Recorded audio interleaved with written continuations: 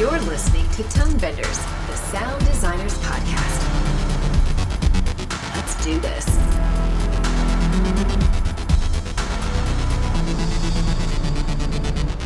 Hello and welcome to Tone Benders. I am your host today. My name is Tim Muirhead. Today we will be talking about building your own edit suite, mix studio, whatever you want to build on your property. Some people call them sheds, some people call them garden studios. Maybe we'll get into what the proper terminology should be. We have two guests today. First up is Lucy Mitchell. She's based in London. She runs LJ Studios. She's worked on series and shows like Dairy Girls, EastEnders, Death in Paradise, and lots more. Lucy is also a writer for Production Expert. You might know her great speaker monitor comparison article she wrote a few months back. That got me through picking some new monitors, so I really appreciate you writing that, Lucy. She's also a great follow on Twitter at LucyJSound. Also joining us is Al Circuit, our returning champion. You may recall him from our ambient isolation episode we did a few months back. Al is a London-based sound designer and editor. He has a long and impressive list of credits going back to the 90s, including The Best Exotic Marigold Hotel, Bohemian Rhapsody, and Les Miserables. When I was first interviewing Al for the ambient isolation episode, I started talking to him after we finished recording because I noticed that he was in a cool studio that had some sliding doors that looked like a backyard in the background. And also, as I mentioned earlier, Lucy shares a lot of what she's doing work-wise on Twitter, and she's been sharing about the build of her backyard studio. And I am about to go down that road myself, so I wanted to get them together and kind of selfishly get some advice and some of the do's and don'ts that they learned so I can put that to work for my own project coming up, and we thought we'd record it so everyone could maybe learn along with me. So Al, Lucy, welcome to the show. Hi. Nice to be here.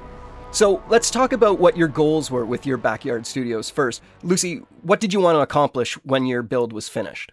Originally, when we were moving house, I wanted to have a garden big enough to have a studio in it, or to have something that I can convert, an outbuilding or a garage or something that I could convert into something, because, editing, even when you're not mixing, if you're at home in a flat and you're in a semi-detached, I'm at end of terrace, and the room I was going to be our third bedroom, so to speak, connects to next door, and you can't be loud, and you get people getting annoyed, especially when I'm doing dialogue where I need to hear things quite loud and stuff. And when I originally looked into it, it was obviously a very expensive venture. But the reason why, as you can see, I've got quite a big room.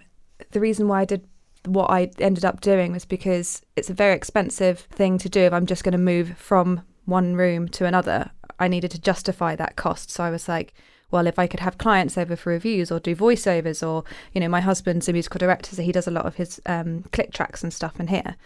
So I was thinking, if I can get people over and have it sort of not client ready, client nice for clients, whatever, then that would mean that I could then have more strings to my bow in order to justify spending all this money. If I'm like, oh, okay, if I earn a bit more money because of it, that'll be really good. And then I can do more mixing from home and actually final mix from here rather than just pre-mixing and taking it into town. So that's why I wanted to get something as big, and I liked working at home and with the dog, and we knew we wanted to start a family. So that was quite important.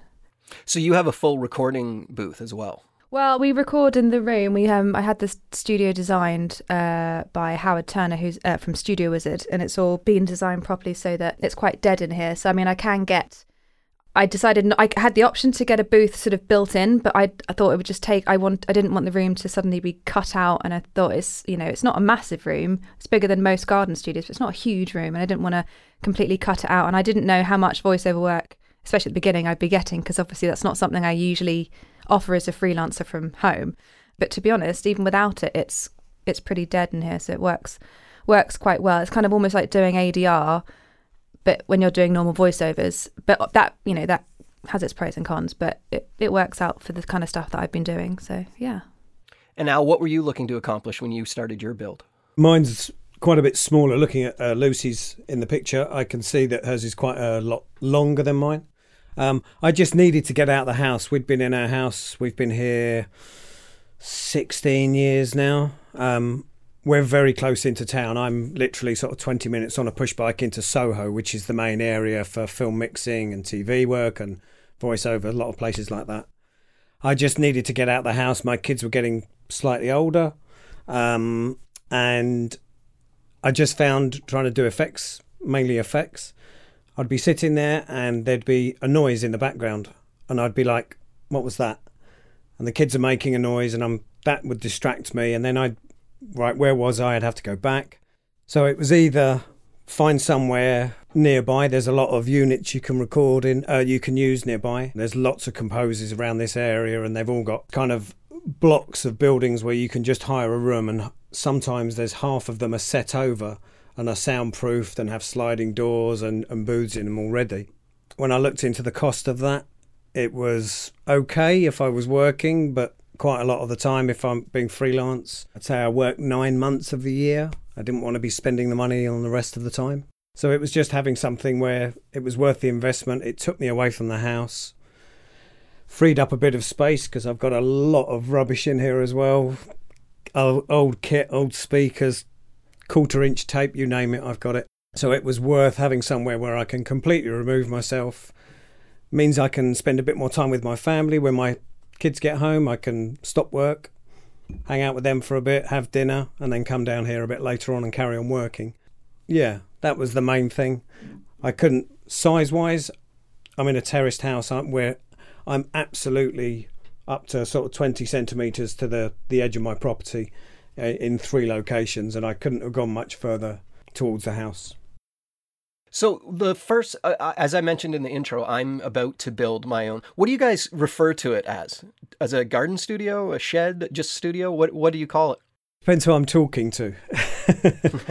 I say mine's garden studio because I got mine built basically like a house. It's like, it's sort of foundations and built blocks and stuff, rather than the sort of garden office-y studios that are sort of timber throughout. So mine's not actually a shed. It looks like it is from the front because I was smart and made it all like, wooden on the front, but the rest of it's all block and render. So I call it a garden studio. Makes it sound nicer, I think. Al, what do you call it? Usually I'm going to the shed or I'm going to the studio. Yeah, I think it depends on my mood, whether I'm looking forward to going to work or I feel I'm diving into a hole. When we're talking about, with my wife, building it, I always call it the shed. And she's like, no, we're spending real money on this. This is not a shed. It's the studio. Call it the studio. I actually have a shed which has a bike in it. So, that's one of the things when we were building this, everyone's like, oh, where are you going to keep your lawnmower and your bike? So I was like, in our actual shed that's the other side of the garden. Because my garden, it's not a massive garden. And to be honest, this is a very big building considering how small my garden is. But when I moved to this house, there was a garage here. Part of our sort of remit was, because I'd say about half my work takes me to a studio where they give us a set of cutting rooms, and there's 2 or 3 editors, effects editors, and we're all on the same corridor. So we were aware that this wouldn't always be used for work. And when I go, all my kit comes with me. I've got a table, an S3 mixing desk, a couple of screens, big monitor up on the wall, and all the speaker stands and all the speakers. When I go to a studio, that would all go. So it had to be of a reasonable kind of comfort level that we could keep the chair at the back and a cushion, and the kids can come down and watch TV, or my wife could come down and escape from the kids, or whatever we needed to do. But I would have had one solid door and no glass, just to try and make it as quiet as possible. But it had to look from the outside as if it was going to be something which is most people's, like you say, garden office. As much as mine is built, mine's not footings and stuff like that. Mine is just panels that were built and shipped to site to match. And then there was some soundproof work done afterwards to deaden it and to make sure I wasn't annoying everyone in the neighbourhood.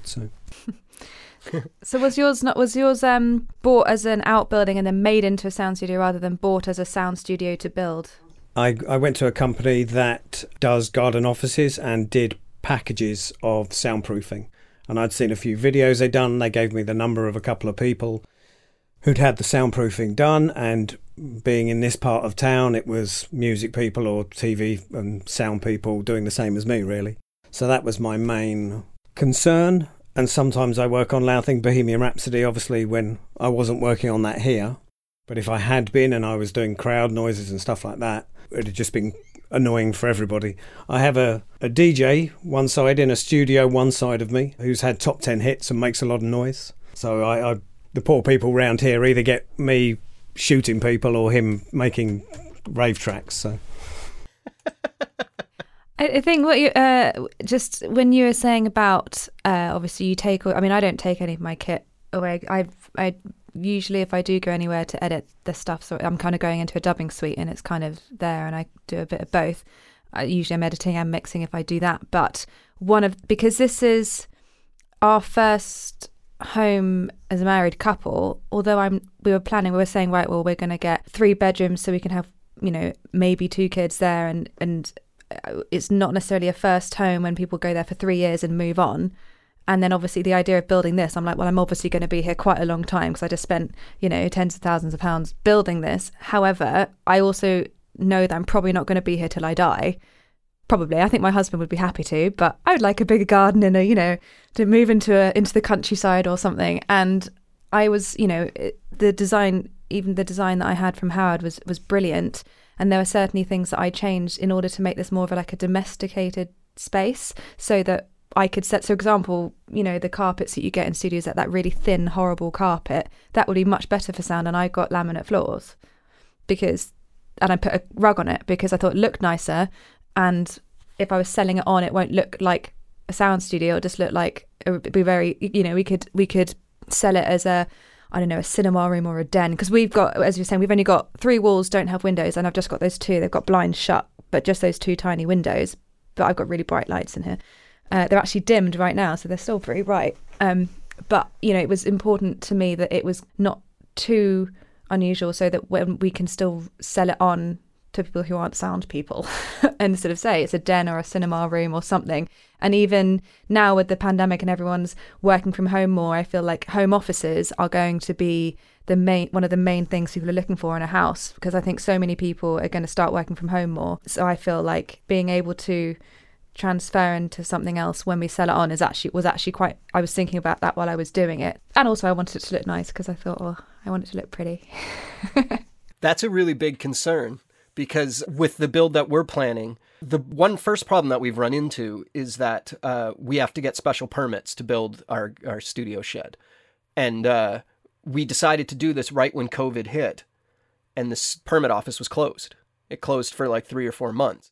So we started the process and put all the paperwork in while they were closed. And the contractor that I'm working with was like, this should normally take about 4 to 5 months to get the permits approved, but who knows how long this place is going to be closed. And you're also not the only one who's thinking about making a home studio given the way the world is right now. So the permit office was inundated, but we actually have our permit hearing soon. But we were also really thinking about, like, how studio do I want this to be? Because if I go to resell it, the chances of finding another sound editor or something like that are probably pretty small. But as you say, if it can have the visual appearance of just kind of a 4-walled studio, that would be very appealing to someone. But if they have to go and like cut out a booth that's a weird shape or something, that might be less appealing. So Lucy, you obviously thought of that while you were doing it. Al, did you have any thoughts along those lines when you were first building? I probably during lockdown, after people were allowed to move about a bit, I had more friends who have got teenage kids saying, can we come and have a look at your studio? And just how much is the sound package? And how does it work? Is it good enough? Because they've got teenage kids who are making a hell of a noise, and they want to put them somewhere where they're not annoying the neighbours and getting constant complaints. So I come down there and I've got the whole normal setup, and then I've got a surround sound commercial setup for some other work that I do, a whole Sonos setup as well. And I just put it on really loud. I've got dB meters and I've shown them and I've said, look, there you go. You can I can knock about 50, 60 dB off, just going the other side of the glass, what's a set of glass doors, because the rest of the package is so well done. As a selling point is a good thing, and again, it takes it. I did the same with the laminate flooring. Didn't worry about what the floor looked like, it doesn't really matter. I went out and got a red Persian looking rug, because every music studio or sound studio I've ever seen in my entire life has a red Persian rug on the floor, so I thought I had to get one of those. I need to go shopping. That's standard issue. Yeah. Everything else is movable. I've got bass traps. I have lots of sound just to stop all the reflections, because I'm mainly doing effects. I don't want too many reflections. So all of those are removable. They're all on cardboard backs so that I can take them all down. So if I moved all my kit and the shelves and all of those out of it, it's just a white box. So it was something that can be used. And we've had parties here where open the doors and this is where the music for the party comes from and goes down the garden. I put a cover over the expensive bits of equipment. But did you build a machine room as well? Or where's your gear? So I've got, the room that I'm in is 4.5 metres by 3.4 metres. And then again, part of the agreement of getting the studio is the other side of the wall, which is behind me, is a 1 metre wide place to put garden equipment. And in there is a machine room. So it's a box and it has air going out in and out of the back. So it's nice. I can get in there, I lift it up, I turn it on, I close it. That was really important for me. I didn't do air conditioning, which was a huge mistake. I just thought that I live in England, it never gets hot enough to worry about these things. And then this summer it's been roasting. So I do regret that, but I don't regret having a machine room next door. Why did you build the machine room out of interest? Why did you have it all behind rather than in the room? Just to keep it square in here. Just to keep everything here. I wanted it as plain as possible. It's a temporary, I wouldn't say it's a properly built machine room or machine box. It's definitely a temporary kind of unit out there. But well worth it just to not have the machines buzzing in the room, which I have to have if I go into town, if I go to a studio and I've got my kit with me. Very rarely do I get given the space for a machine room as well. So I'm very used to editing when the kit's whirring away. So I thought if I'm going to have it at home, I do want complete peace and quiet. So do you have to go out the door of this room and then in a door of another room to get to your computer? Absolutely, yeah. But everything's run. I've got cables running through, so I've got my iLocks in here. I can plug drives in here. Once I've done it in the morning, I don't have to go back in there. I rarely have to go back in there. And even turning it off, the power is inside this room. So I come in here, turn everything on, go round there, and literally all I have to do is press the Mac, and then it bursts into life, and that's it. Lucy, Al mentioned that he doesn't have air conditioning. Do you? I do. We have an air conditioning unit that is also heating, and I also have an extractor fan. It's great. It's loud. I got one that was, sort of said, oh, this one's really good value, which is great. I know that there's another dubbing mixer internet friend of mine, I don't think we've ever met, has recently built a studio, and he was asking me about air conditioning, and he's got one that's basically silent. And in hindsight, I probably should have looked into it more. I just, at that point, with all the money, I was just going, what's the cheapest one I can get that's good? Didn't really think about the fact that it was making loads of noise. And some of the time I can have it on and it's not a problem. I mean, if you have it on low, it's probably fine sound-wise. It's when if you're having it on high. But if I'm recording in here, so for example, now I've turned off the heating, which is fine because my husband was working. He was teaching from in here over Zoom earlier, and it's quite warm in here. But I actually have turned the extractor fan off as well, so you can't hear it. So that's, if I was to do, say, a documentary recording that would be, say, 3 hours, I don't know if I could turn the extractor fan off for that long. I can definitely do it for an hour and a half, and I'm not going to pass out. I don't know about doing for a full day, and the button's back there. So that's the only thing that would be slightly problematic. But it's the extractor fan is so quiet, and to be honest, very rarely do you, apart from maybe a podcast, very rarely do you hear the voice without anything else on it. The stuff that I'd be recording for would have background, would have, the ambience or the sync sound or music. It's, if you can hear the extractor fan, okay, if I'm delivering to someone, I don't particularly want my voiceover not to be clean. But at the same time, it's not loud enough to really be that much of a problem if it's going for a commercial. I did some voice reels. A voiceover friend of mine directs voice reels, and we did a voice reel here, and I was recording with the extractor fan at the beginning, then remember turned it off, and to be honest, once I put the music on it, you couldn't really tell the difference. It was fine. So what are you doing for heating, Al? I've got a Dyson heater here, which is controlled and always keeps it between sort of 15 and 19 when I'm not in here, and then 20 when I am. So it's an electrical. It's electric. Very heating. quiet. It's on night mode, so it only comes on now and then. The curtains, which are down one side, where the windows are, where the door is, have reflective material on the back, so that keeps it a bit cooler. We did hang another sheet off the front of the building to try and cool it down when it got really hot. and that worked a little bit. But again, yeah, I've seen air conditioning where it comes through a long kind of zigzag pattern. So any sound, so the noisy unit's on the outside, and then the air is ducted via various kind of zigzags, and that comes in your room to try and reduce the sound. I think that's probably what I'll go for once we've sort of found the money for it. So I live in Canada. We have real winters here, so we need some serious heating. And in my second bedroom is an addition to the house, and we put in a ductless heater that we got a more expensive model for. And in the heating phase, it's dead silent. And in the air conditioning phase, if you keep it on low, it's silent. The heavier you crank it, the more it makes a bit of noise. But even on full blower, this model, at least that I have, isn't that loud. So that's what I'm planning to put in my shed. I probably use my heater more than I do the aircon. When you're in a small space, I'm saying this is 4 and a bit by 3 and a bit, actually, you get it up to temperature, you're fine. This is the SIP panels, the very thick panels, and then I've got floating resilient bars with more plasterboard on, so it's very insulated. I'll only drop maybe 3 degrees overnight. Again, with all these internet things, I can track what the temperature is, so I can get it up to 20, turn it off, go away, and it will only drop 3 overnight, which is great. So actually, it's not, the heating isn't on that much. Lucy's room's quite a bit bigger, so quite a bit higher it looks as well. So mine's quite sort of, I would say, compact, but it's definitely bigger than some editing rooms I've been asked to go and work in. So did either of you design troughs into the floor walls for cabling? It was in my design, and I decided not to do it. So I originally had it had this sort of trunking.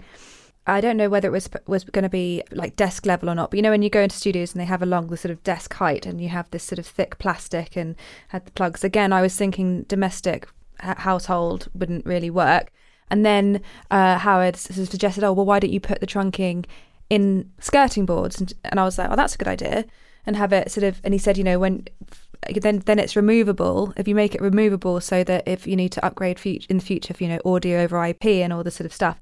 But in my head, I was going, well, it's XLA, it's a few XLR. A lot of my cabling's just a few XLRs and, you know, headphone jacks.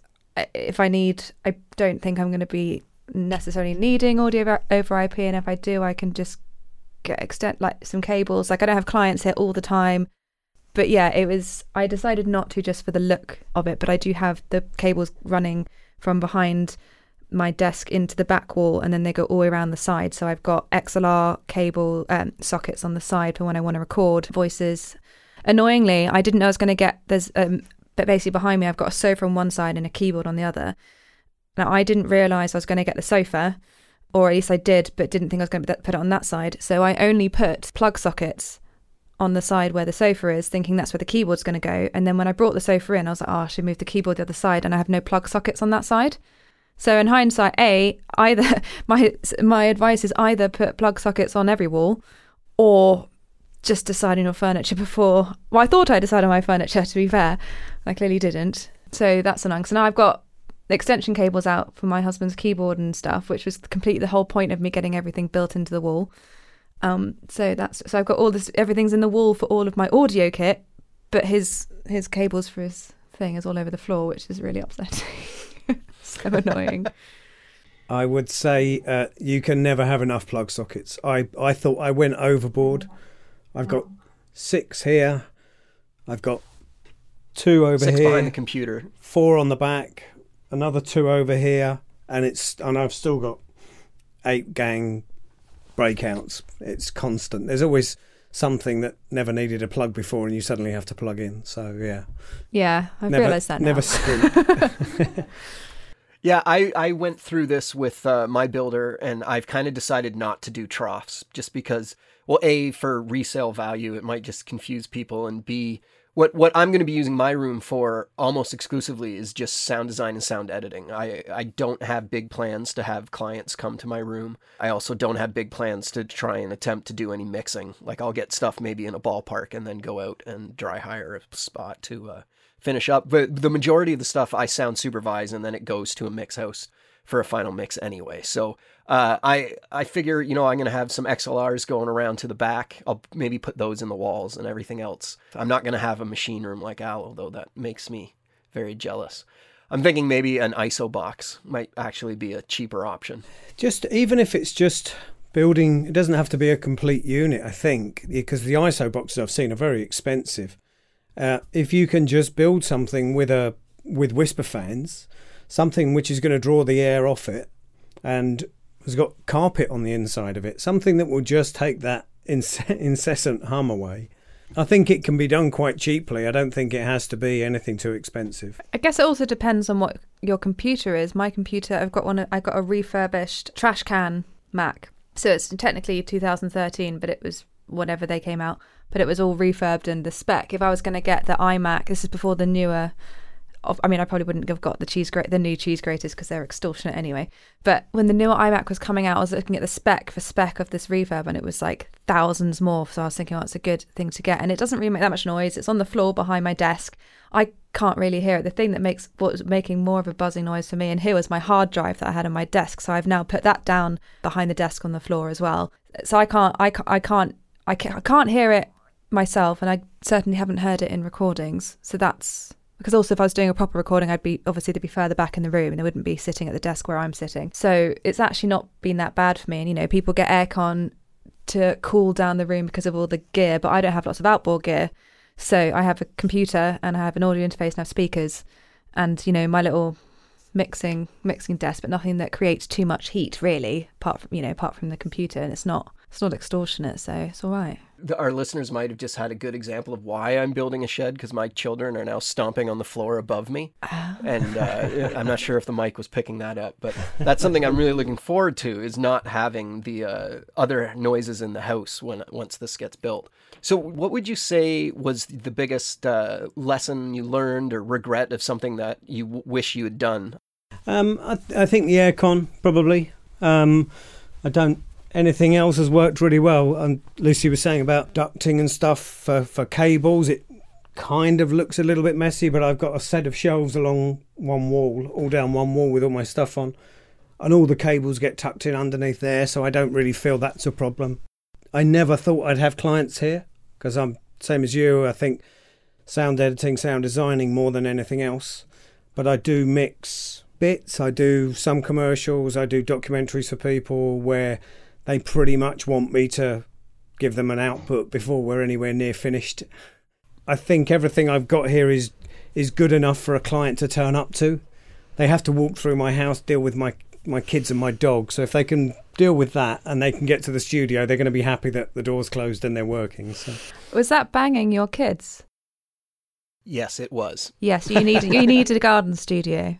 Definitely. Yeah, well, when I'm working most of the time, they're at school, like during the week. But this is a Sunday, so they're at home.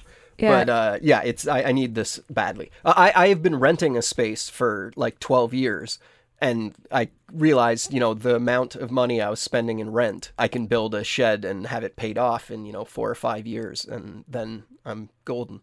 So that was one of the main things that's pushing me. But the complication of that is I was renting a space in a bigger studio, and they would hire me to do stuff because I was in their space sometimes. So now that I'm moving out of that space, someone else is going to move into it. And are they going to start hiring that person instead? I'm counting on the fact that we have a long enough working relationship that that's not the case. But I'm sure there will be some gigs that I won't be getting just because I'm not down the hall anymore. So that's something to think about as well. Yeah, I mean, someone asked me why I didn't rent a space. I think, and it was a lot of money. And I think similar to Al, the whole like not working the whole year thing. But, I don't know how long it would take me to pay this off. But, the not working the whole year. But also for me, I don't know where I'd have to travel. I literally commute to my back garden, which is really handy for me. Especially because, we knew we wanted to start a family, and my husband's a freelancer. I mean, before the pandemic hit, he had choir rehearsals 3 different nights of the week. If he got gigs, they were often Fridays and Saturdays. So if I was out all day, I just wouldn't see him. Obviously I would when I'm not working, and he works all day Sundays, which he was doing today. So it was kind of like a lifestyle choice a little bit as well for me. And then I built, when we built the studio, because I was thinking about clients coming, But Al was saying I built a gate in the fence next to here, and I basically had landscape gardeners come in and put in a huge path. So you can go from my house to the studio, and then there's also a path that goes along the front of the studio to the gate. So when I was doing the speaker shootout that you mentioned, when I had all the speakers arrive from the different companies, they just came to that side gate and brought everything, and they didn't have to go through my house, or anything. So the other side of the gate goes out to the street? Yeah. Or Just you're on a to corner, pavement. I guess? Or I'm literally, there's an alleyway behind me, behind the TV in front of me. So there's an alleyway there. To the left of me is my neighbour's the back end of my neighbour's garden, and to the right is a street. So even if I was really loud, when I was building this, one of my briefs to Howard, the designer, I was like, I'm not really that bothered about sound getting out because I'm at the bottom of a garden and I've got roads on two of the walls and the other side's a garden. I'm really not that bothered about that, but for me it's the sound getting in. That was a concern. And actually my only nervous thing is if I start doing more voiceovers and next door and mowing their lawn, that's like my biggest nightmare, because I think it's pretty soundproof. Like we had fireworks here before, I didn't even notice there were fireworks. I had drilling going on, I couldn't hear it. But I think if someone was mowing the lawn directly next to me, I probably would hear it a little bit, I imagine. I don't know, I haven't really tested it out. But I was just thinking in terms of that question about what I regret, I think I'd never done an extension or any sort of thing where I'd have to hire a builder before. And I didn't realise I had to basically check their work.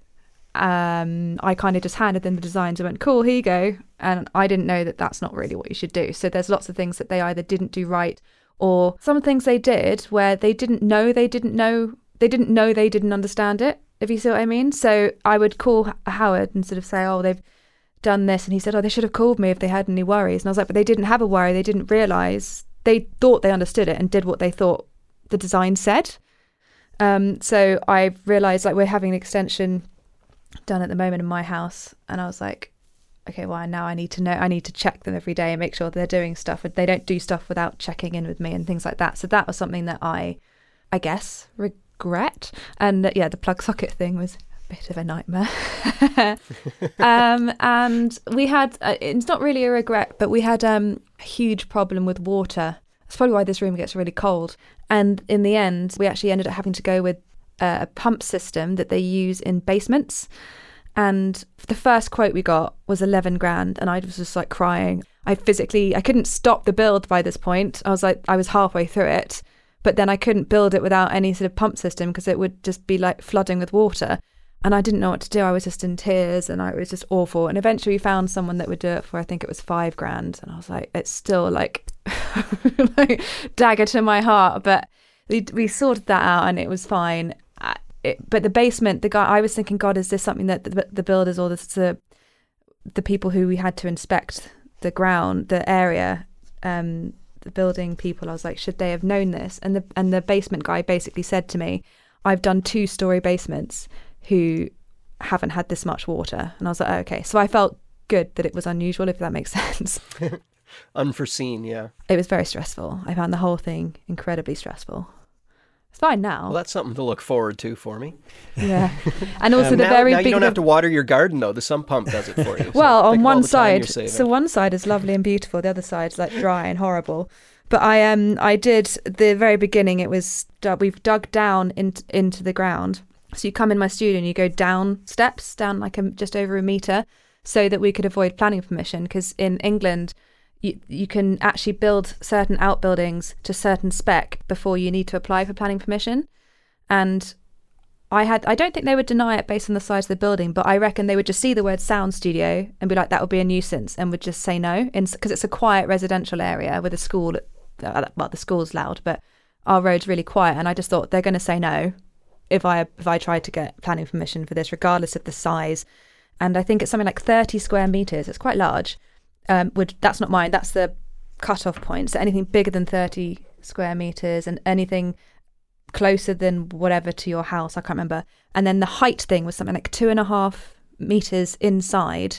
So I was sort of saying, well, that's going to be quite a cramped room, which you don't really want in such a dead space as well. So then they dug down, which again, in hindsight, I was quoted for the job, and then digging down deeper added on about 3.5 grand. And I was like, it's like getting married all over again. Everything is just building up. Everything's, oh, here's another £500. And I was like, I don't have all this. I don't have any money. So like, I've got my old artist mix I never replaced because I haven't got any money. Well, I have money now, but like I was just running out of money left, right and centre. And it was, you know, I'd saved up and budgeted and sort of, you know, when we bought the house, we had budgeted in. We'd kind of gone less than what our budget was so that we could do this. But, it was everything. It was one thing after another. I wish I'd done that as well. We dug down a little bit, but they did talk to us about digging down further to get more of a headroom because of the limitations around here. I did talk to them about possibly doing it above the legal limit, and then I'd take it if the building regs people turned up, but that never quite happened. But as much as mine's fine, yeah, it's maybe a bit more headroom would make it feel a bit nicer. The other thing for me that I thought about a bit beforehand and not since was security. Was having everything, all drives are password protected. I have to come in the morning and type in so many different passwords just to get things going. But my worst nightmare would not actually be my equipment being stolen. It would be what's on the drives. And if I'm in the middle of a big job or a studio job, then I've got to be careful. I've got security cameras. I've got dial-up security. The security cameras are battery powered, so no one can cut my power and do anything. I always get a signal. So it's things like that I hadn't thought about, that you suddenly sit there with an S3 and a computer and a trash can and various outboard units and all the other stuff, and you suddenly go, yeah, if someone breaks in here, I'm in trouble. So having that security with cameras and phone up and dial up and sensors is, I think you need to spend the money on that just for peace of mind more than anything else. Yeah, I remember looking at when I was researching which type of alarm to get, I was kind of going, you know, oh, these ones are built in, that's really good. Oh, but if they cut the power, and they said, oh, they run off like a backup battery, and I wanted them to contact me, but then if they cut the power, if the power goes, then the Wi-Fi goes, therefore that wouldn't work. And then, you know, so I can't remember what I did in the end. It was all, I kind of got that to work. But now you've mentioned that I've just remembered my biggest regret, and I'm so annoyed about it. And I wish someone has mentioned it to me. Wi-Fi. I didn't run an Ethernet cable from the house. Didn't think about that. It didn't cross my mind because I'd never done it before, and no one mentioned it to me. I'm really quite annoyed with the builders for them not thinking that would be a sensible thing. So then I was kind of going, okay, well, how do I get an internet extend, you know, like another modem to kind of extend it, and then, or do you do the sort of through the wall thing? But I've read really bad reviews about it. Honestly, I was just like, this is so stupid. So I was looking at some things where you drill through my house to put on like a receiver to then have a receiver outside, but that would then require drilling through both walls of this, which would ruin the soundproofing, and of my house. And then and to be honest, the modem's the other side of my house anyway. And I was like, this is just ridiculous. Couldn't believe it. But in the end, we got a hybrid package. So it runs through the power, because we've got the power comes from the house, runs through the power, but also can go over Wi-Fi as well if it's close enough. I'm not sure whether it switches between the two or it uses both. I can't remember. But because when it was working, my Virgin Media broadband is very, very fast. So even though my LJ Studios receiver is slower than my house, it's still, I've done some tests when the pandemic hit, and my voiceover artist friend was like, can I do some at yours, and I need to give them my internet speed. And actually it was pretty good in here. I was quite impressed considering it's reduced from my house. I'm so glad you mentioned that. That's the internet. My main regret is not running an Ethernet cable with the electricity under the ground. I would say to go for the absolute maximum. I had a friend who'd had a shed done, who's a techno whiz, and he said, I've got Cat 6 cables and all this, and so I went to as much as I could, went as far as I could with sort of the technology. I didn't want to have Wi-Fi down here. I also want the ability, I can't get anything but BT here, so my internet speed is 70 and 20. So I can't, it's not massive, but it's enough. But I wanted the ability to be able to turn everybody else in the house off. So being on a cable here means I can go in the house, pull one cable, and just have dedicated all the internet for me for downloading stuff. It's a good half an hour before they realise what I've done and all plug it back in and get back on the internet. So I get a good half an hour if that's the case. Well, thanks for bringing that up. That was my next question, the security cameras and such like that. And I haven't thought about the Ethernet cable. I've thought about how am I going to get it there, but I haven't actually answered the question yet. So, well, what they could have basically, we're digging a trench to run electrical. So yeah, so it just goes with the electricity. That's what they would have done. Yeah, well, they should have done. That's what mine's a very, very, very rigid tube, almost just solid. And they ran everything down there, and I've got them to run bits of string down there as well, so if ever I need to pull something down, there's string coming up in the house so I can tap it on there and I can pull down. So if I do need to pull any more cables down, that's available as well. Is there anything that we haven't covered that you think we should cover? No, make it like home. If you spend a lot of time in the studio, and when it's not yours, you tend to not worry about it too much, but I've got family pictures down here and all kinds of strange things. I do try and keep it as a studio, so everything is work related or like little trinkets or things that people have given me. Try not to let it end up as just a storage room. I would say, yeah, I mean, obviously I've tried to make mine look nice, partly because I wanted to have clients here, but again, just because I don't want to be in this kind of dark, I've been in dark underground, not horrible, but dark underground studios, walled, like tiny little things. And I just didn't want to have my own space feel like that. But I think don't try to, if you're going to do it, you kind of you've really got to go head first into it. If you try to cut corners too many places, there's might as well not do it.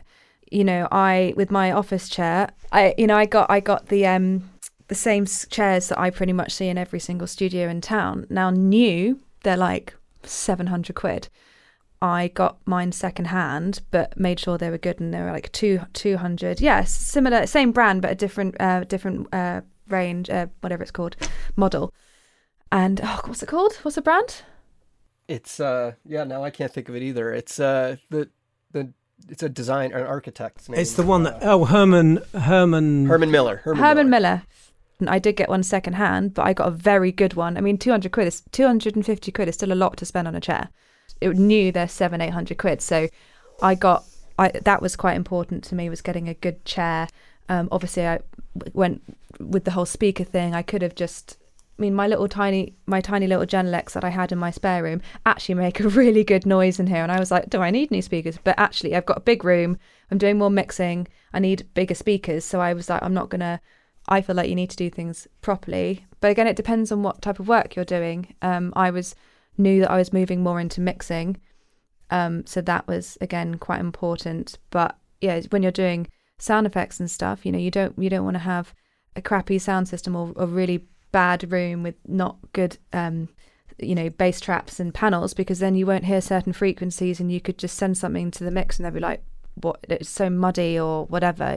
I think, my panels were so expensive. They were the very, very good value for panels. I mean, they were like half the price of most of the quotes I got, but they were still a lot of money on top of the build. You get the price for the build, and then you're like, I've got to get panels.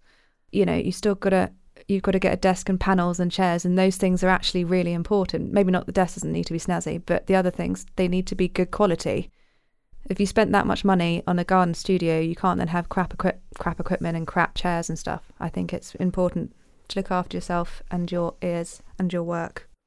I agree that the chairs and just being comfortable at the desk. I went to IKEA and got a desk, but one that would go up and down, and to give that option. I think another thing that I didn't think about, I'm monitoring 7.1. I've got a 7.1 setup here. And Atmos, when I had it done, wasn't really a thing. People weren't editing in Atmos. I don't think with the ceiling height I could do it. If you had the ceiling height, I would definitely run patch cables up there, XLR inputs, something up there, so that the possibility of having Atmos is there. Have a power point in 2 positions or 4 positions. If you're working on that kind of stuff, will be invaluable. Even if at the moment you think you won't, I think the options are there, and have it reinforced slightly so that you're going to have a heavy speaker hanging off the ceiling would be a good idea as well. And lighting. As random as it is, just I've got spots on the ceiling, kind of LED spotlights that I can move around. I never have the ones over the desk. I only have the ones behind me. I've got a couple of friends who are DOPs, and they come around and go, oh, you should have some lights down on the floor throwing this up, and I'm sure if one of them came round it would make it a very calm place to work. So that's definitely something, rather than just having a couple of spotlights on the ceiling. Thank you very much for talking to me today and giving me some advice and giving me a lot to think about, and hopefully our listeners. I think due to COVID and just in general the decentralization of studios, a lot of people are looking into this option if that haven't done it already. So thanks for your insight, and congratulations to you both on pulling it off and having great places to work. Thanks, Tim. Tonebenders is produced by Timothy Muirhead, Renee Coronado, and Teresa Morrow. Theme music is by Mark Strait. Send your emails to info@tonebenderspodcast.com. Follow us on Twitter via @thetonebenders, and join Tonebenders Podcast on Facebook. Support this podcast. You can use our links when you shop with Amazon or B&H, or leave us a tip. Just go to tonebenderspodcast.com and click the support button. Thanks for listening.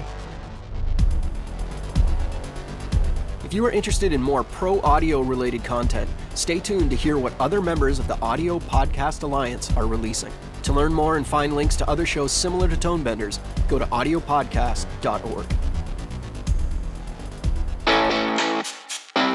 Hi all, this is Becky and Susan from the Sound Girls podcast, where we speak to audio professionals from all walks of life. Join us Tuesdays at 9 a.m. and listen to the amazing array of sound humans talk about how they got into the biz. And a few cool things, like roadie nicknames and fizzy water preferences. You can find the Sound Girls podcast wherever you listen to podcasts, as well as our website, soundgirls.org.